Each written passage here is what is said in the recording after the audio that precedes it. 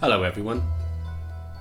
In this podcast I shall be exploring the arrival of a hugely controversial movie at Tenby in South Pembrokeshire and the fascinating responses it elicited from all walks of life in the local weekly paper, the Tenby Observer. That film is The Exorcist.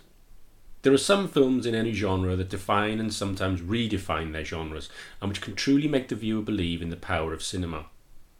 With regards to the supernatural or horror genre, and by that broad term I do not mean the tedious stalk and slash blood-drenched misogynistic mundanity that attempts to pass itself off as entertainment these days, where the terror is all in the eye and not in the mind. I lean more towards Poe than Clive Barker, and I regard truly great horror to be thought-provoking, unnerving, emotional and suspenseful, with more recent films like The Quiet Place, Get Out, The Invisible Man and Saint Maud all fit in this category of the intelligently and subtly terrifying. I'm also a complete fan of The Shining, but that's because I love Jack Nicholson and Stanley Kubrick, and of course the original Alien.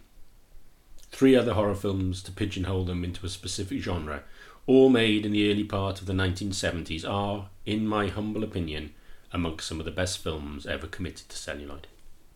The first 2 are Robin Hardy's The Wicker Man and Nicholas Roeg's Don't Look Now, films that are poles apart in style and story, but both equally brilliant in what they achieve.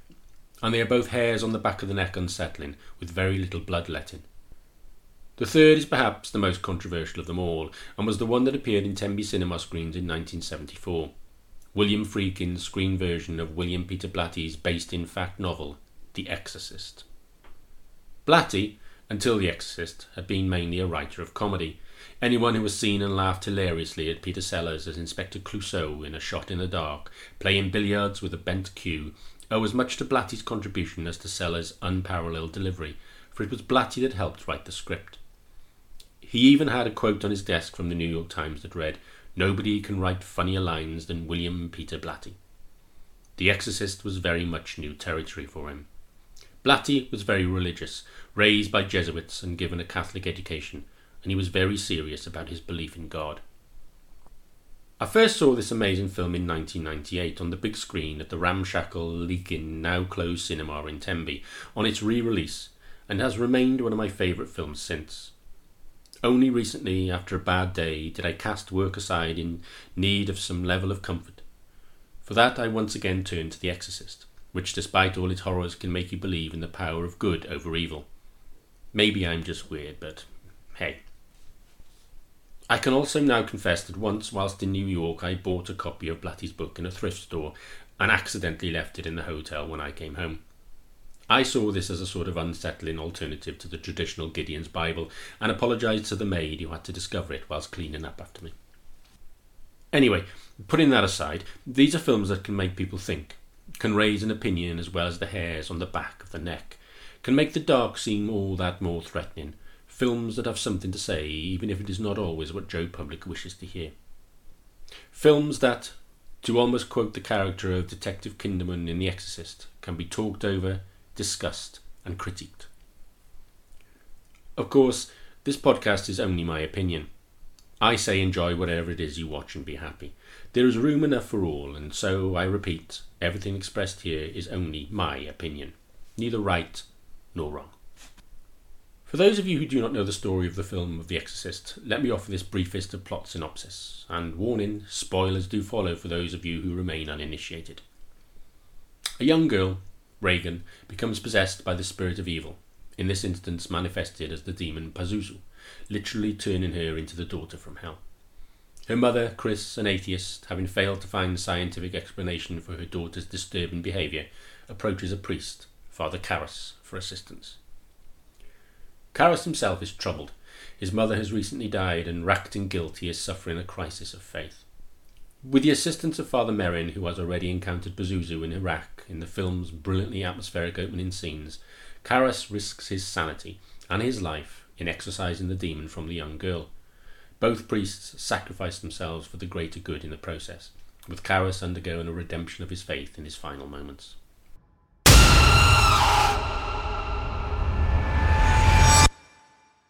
Sorry about that. Anyway, explained in such nutshell terms, the movie can sound horribly trite.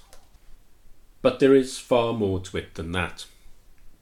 Outside of the head-turning, pea-green spewing, crucifix-abusing and foul-mouthed tormenting, there lies at heart a deeply moral film that is emotionally complex and intelligent. For a horror film, it has only one jump scare. The power rests elsewhere.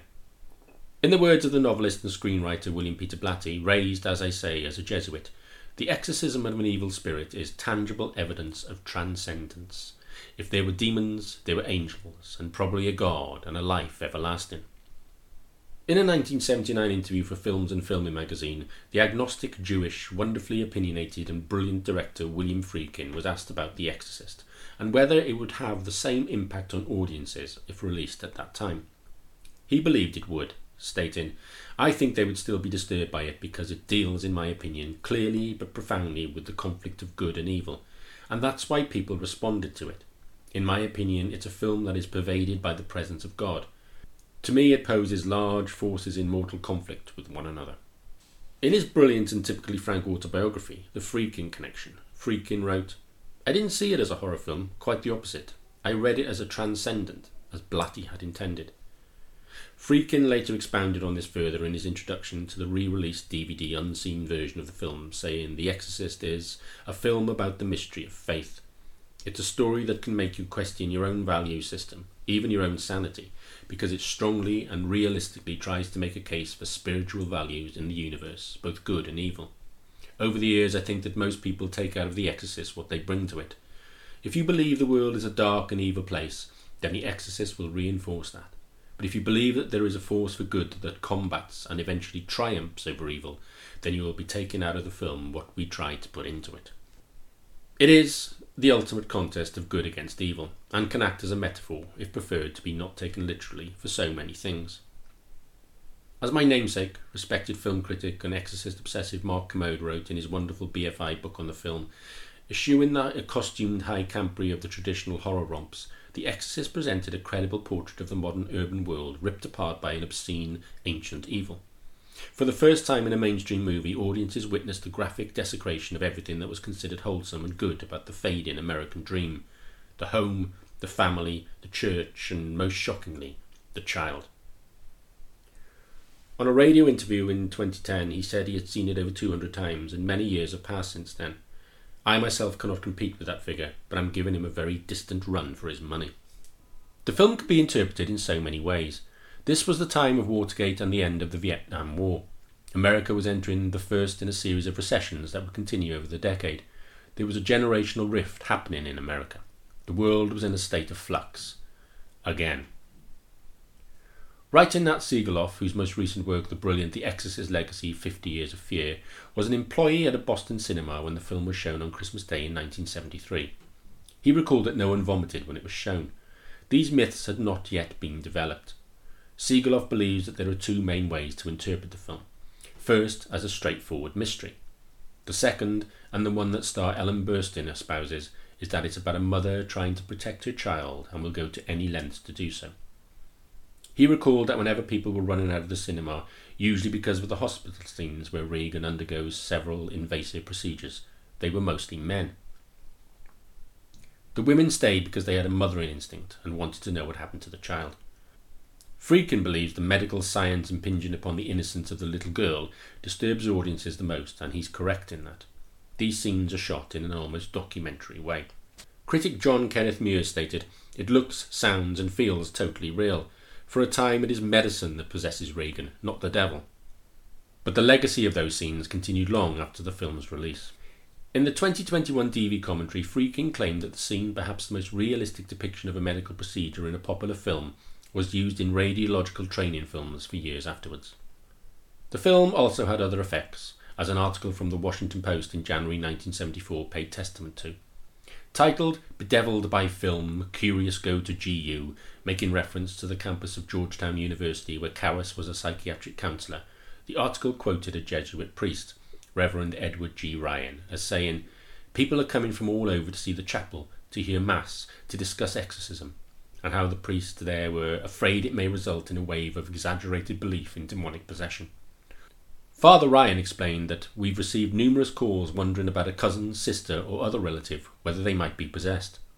He went on to say, it's hard to distinguish between a natural curiosity and a real rise in the manifestations, and added that although he had never seen a genuine case of possession, he believed in the possibility.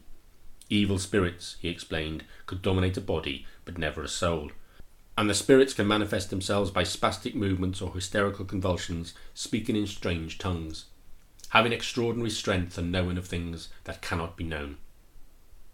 Sound familiar? Yet, in the same article, another university psychologist, Reverend Juan B. Cortez, concluded that demons do not exist, and exorcisms should never be performed due to the extreme psychological damage they can do. Cortez agreed that the devil existed, but that Satan can never enter inside a person, and that the film was, to quote, a victory for the devil because people will believe he can actually possess them and even cause death. But, the article rejoined, the most recent issue of the National Jesuit News reported that another exorcism had been performed in an unnamed city to relieve an entire family of strange happenings. This exorcism resulted in the defeat of the evil spirit by the power of good. That eternal fight again. Numerous films have over the years been hit by the censorship laws, and a few have been banned outright. The Exorcist came under close scrutiny for years because of some of its more graphic scenes, even if its most affecting aspects take part in the mind and the imagination of the viewer.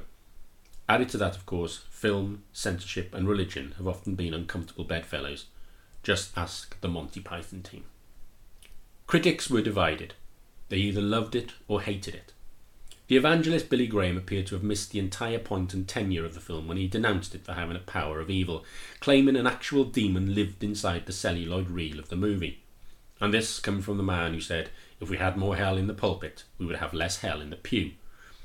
Whereas others, including members of the clergy, championed its cause. Interestingly, the Catholic Church had no issue with the film as they felt that it reinforced their dogma. In a 2001 article on Catholic Exchange, James Bemis concluded, so while The Exorcist remains shocking and even offensive, it is ultimately a powerful morality tale and, once we look beyond the special effects and cinematic stunts, a profoundly religious film as well.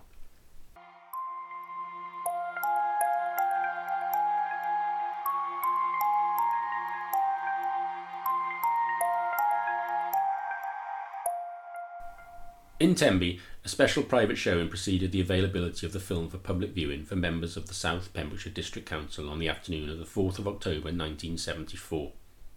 The film had premiered in America on 26th of December 1973 and in the UK in London on 14th of March 1974, so on its arrival in the small coastal town already had its own legends attached to it. In a conversation with Mark Commode, William Friedkin said, the thing you have to understand is that after the first reaction to The Exorcist, people were scared before they got into the cinema. Nat Siegeloff observed, like all great art, people take from it what they bring to it, and people brought a lot to The Exorcist. The Tenby Observer newspaper reported, already neighbouring Preseli District Council have seen the film and have approved its showing in their area. So far, the only formal objection the South Pembrokeshire District Council have received to the film is from the Festival of Light. The Festival of Light, a self-appointed moralist pressure group that sprang into existence in the 1970s as a result of a moral crusade against the 1970 stage production of Kenneth Tynan's O Calcutta, which featured sketches on sex-related topics as well as full frontal male and female nudity. This production, the Crusader stated, placed a heavy rod in the hands of the Philistines for generations. It was founded by Malcolm Muggeridge, who was later vocal in his disgust at Monty Python's Life of Brian. Supporters of this group included the eternal bachelor boy Cliff Richard, but the main protagonist would become a household name for being disgusted, Mary Whitehouse, and in their rallying against the surge of a permissive society, the groups also attacked myriad other films, including Sam Peckinpah's Straw Dogs and Bernardo Bertolucci's Last Tango in Paris. The council obviously fell on the side of rationality and permitted the X-rated movie to be shown to mature audiences. This was much to the chagrin of one regular contributor to the Tenby Observer, who outlined her profound reservations in an article from 11th of October 1974 under the headline, That Film, I Would Ban It. The author went on to expound her theories on why the movie should not be allowed to see the light of day, not just in Tenby, but also all over. She wrote, my ban would not have been because of the so-called shocking content of the film, a child possessed by the devil, or on the grounds of obscenity. I would simply have wished to ban it because I felt it is such an incredibly bad film. And when a film is considered to be so controversial that the buck has to be passed to local councillors to decide whether it should be shown or not, then the distributors are really on to a winner. What worries me about all this publicity furore is the psychological effect it has on the public, particularly when the film deals with such a disturbing and emotional subject as exorcism. Many members of the public have gone to see The Exorcist brainwashed into believing they are going to be shocked, disgusted and disturbed. Once inside the cinema, a kind of mass hysteria sets in, and that is why we have the sight of women leaving after the film sobbing, why strong young men emerge white and shaking, and why outside some cinemas priests have been waiting to comfort the victims. She went on, I have read the book and I found it boring, verbose and lacking in subtlety. The film suffers from the same faults, although in fairness there is some good acting. I found the actual possession and exorcism sequences very badly done. The excessive use of sanguine red paint, or perhaps it was tomato ketchup and what looked revoltingly like pea soup, would have disgraced even the most pathetic of amateur film societies. The writer concluded, I believe films like The Exorcist insult adult intelligence, and for that reason alone they should be discouraged. Perhaps now would be an appropriate time to mention that The Exorcist received 10 Oscar nominations in 1974, including Best Picture, Actress, Director and Cinematography, and it won the award in the categories for Best Sound and Best Screenplay. It was the first horror film to be nominated for the Best Film Oscar. Maybe the article was a roundabout way of discouraging people from going to see the film, but it does not seem to have detracted people from attending the screening. In the same edition of the local newspaper came a reassuring letter entitled Who's Afraid of the Big Bad Exorcist? That read, I should like to point out to anyone who has seen the film The Exorcist and has subsequently got the jitters that it is impossible for the devil to take possession of the soul unless it is by the absolute free will of the person concerned. So that's okay then. The terrifying aspect of the film does not seem to have affected many of Tenby cinema goers who appear to have approached the film with a mature attitude. For many weeks after the opening, letters regarding the film continued to appear in the columns of the local paper. People challenged the argument against the special effects, and mercifully the proposal that the film should be banned was discarded with the following lines, In the environment in which we live, one person will never, I hope, have the power to throw out a film or a book or even an opinion that is the basic right of every individual to decide upon himself. Wise words. Perhaps the most interesting arguments for the film came from someone training for holy orders with the following letter to the newspaper. So, The Great Exorcist has got underway and already comment has been expressed concerning the acting, production and of course the entertainment value herein. The point is being missed, however, and the former are side issues. I can only conclude that the message of The Exorcist was an admirable, clear and resounding triumph for Christianity over the dark forces. A horrific film perhaps, a revolting film possibly, a film so shocking that it demands attention certainly. The Exorcist explodes the myth of the romantic image of a kindly and all-knowing priest to show us the very real and material problems that beset the priest, his feelings of guilt, his shortcomings and the realization of his limited ability to help. For all these imperfections that makes a priest a human agent, the conclusion of The Exorcist leaves us with more respect and understanding of the faith that he stands for than could any of his grossly idealized brothers in the numerous Dracula films. The writer concludes, The Exorcist presents us an evil, real and convincing, that some of us were repelled and condemned the film on side of bad taste. Perhaps the film had technical shortcomings. Perhaps at times it was short of perfection, but The Exorcist deserves to be acclaimed for its bold portrayal of evil, and by shocking us into awareness to the concreteness of it around us. In this respect, the film is entirely successful. The film once again hit the local presses in the following week with this letter entitled A Cinema Manager's View, appearing in print on 25th of October 1974. It reads, To criticise is one thing, to crucify is another. It is most unfortunate that certain people with no qualifications whatsoever in that particular field take upon themselves the role of guardians of their particular interpretation of public morals and quality of substance. Strong views indeed on both sides. The phenomenon of The Exorcist was ongoing. In 1988, under new censorship laws, the film was removed from video shops and re-emerged for public viewing 11 years later, in 1999, where it won legions, no demonic pun intended, of new fans and, of course, detractors. The legacy of The Exorcist continues as strong as ever. The film had two sequels, one with Richard Burton, which was described by Friedkin as a stupid mess, as bad as seeing a traffic accident in the street, and Blatty claimed to have been the first person in the cinema to start laughing, and a third film, The Exorcist 3, which was based on Blatty's novel Legion, saw George C. Scott playing the Kinderman character, and was a very good film. There was also a fourth sequel which has two different versions, one awful, one more thought-provoking, and in 2016 there was an American television series starring Gina Davis as an adult Regan. 2 new films, The Exorcist Believer, which was released in 2023, and The Exorcist Deceiver is planned for 2025, and an untitled Exorcist film is apparently also in the pipeline. Numerous books and articles continue to be written about the film. Mark Kermode was less than complimentary about The Exorcist, The Believer, stating on his radio programme with Simon Mayo that it is a movie made by people who have seen the original but not seen the original. They've watched it, but they haven't understood it. And when asked what the best part of the film was, Kermode responded, "It ends." To the point, and says all it needed to say. Nothing can or will better the original. The medium of DVD and streaming services now also allows the public to see the original cut of the film, including the infamous Spiders Walk scene, as well as subliminal cuts of the face of Regan's demon. Many documentaries made about the making of the film show the filmmakers approaching the subject with deadly seriousness, intelligently arguing the need for the inclusion of certain unsettling and disturbing scenes to emphasise the good versus evil morality of the story. It is interesting to see that the small coastal town of Tenby, in the tucked away corner of southwest Wales, was part of the event that was The Exorcist from the beginning. Thank you.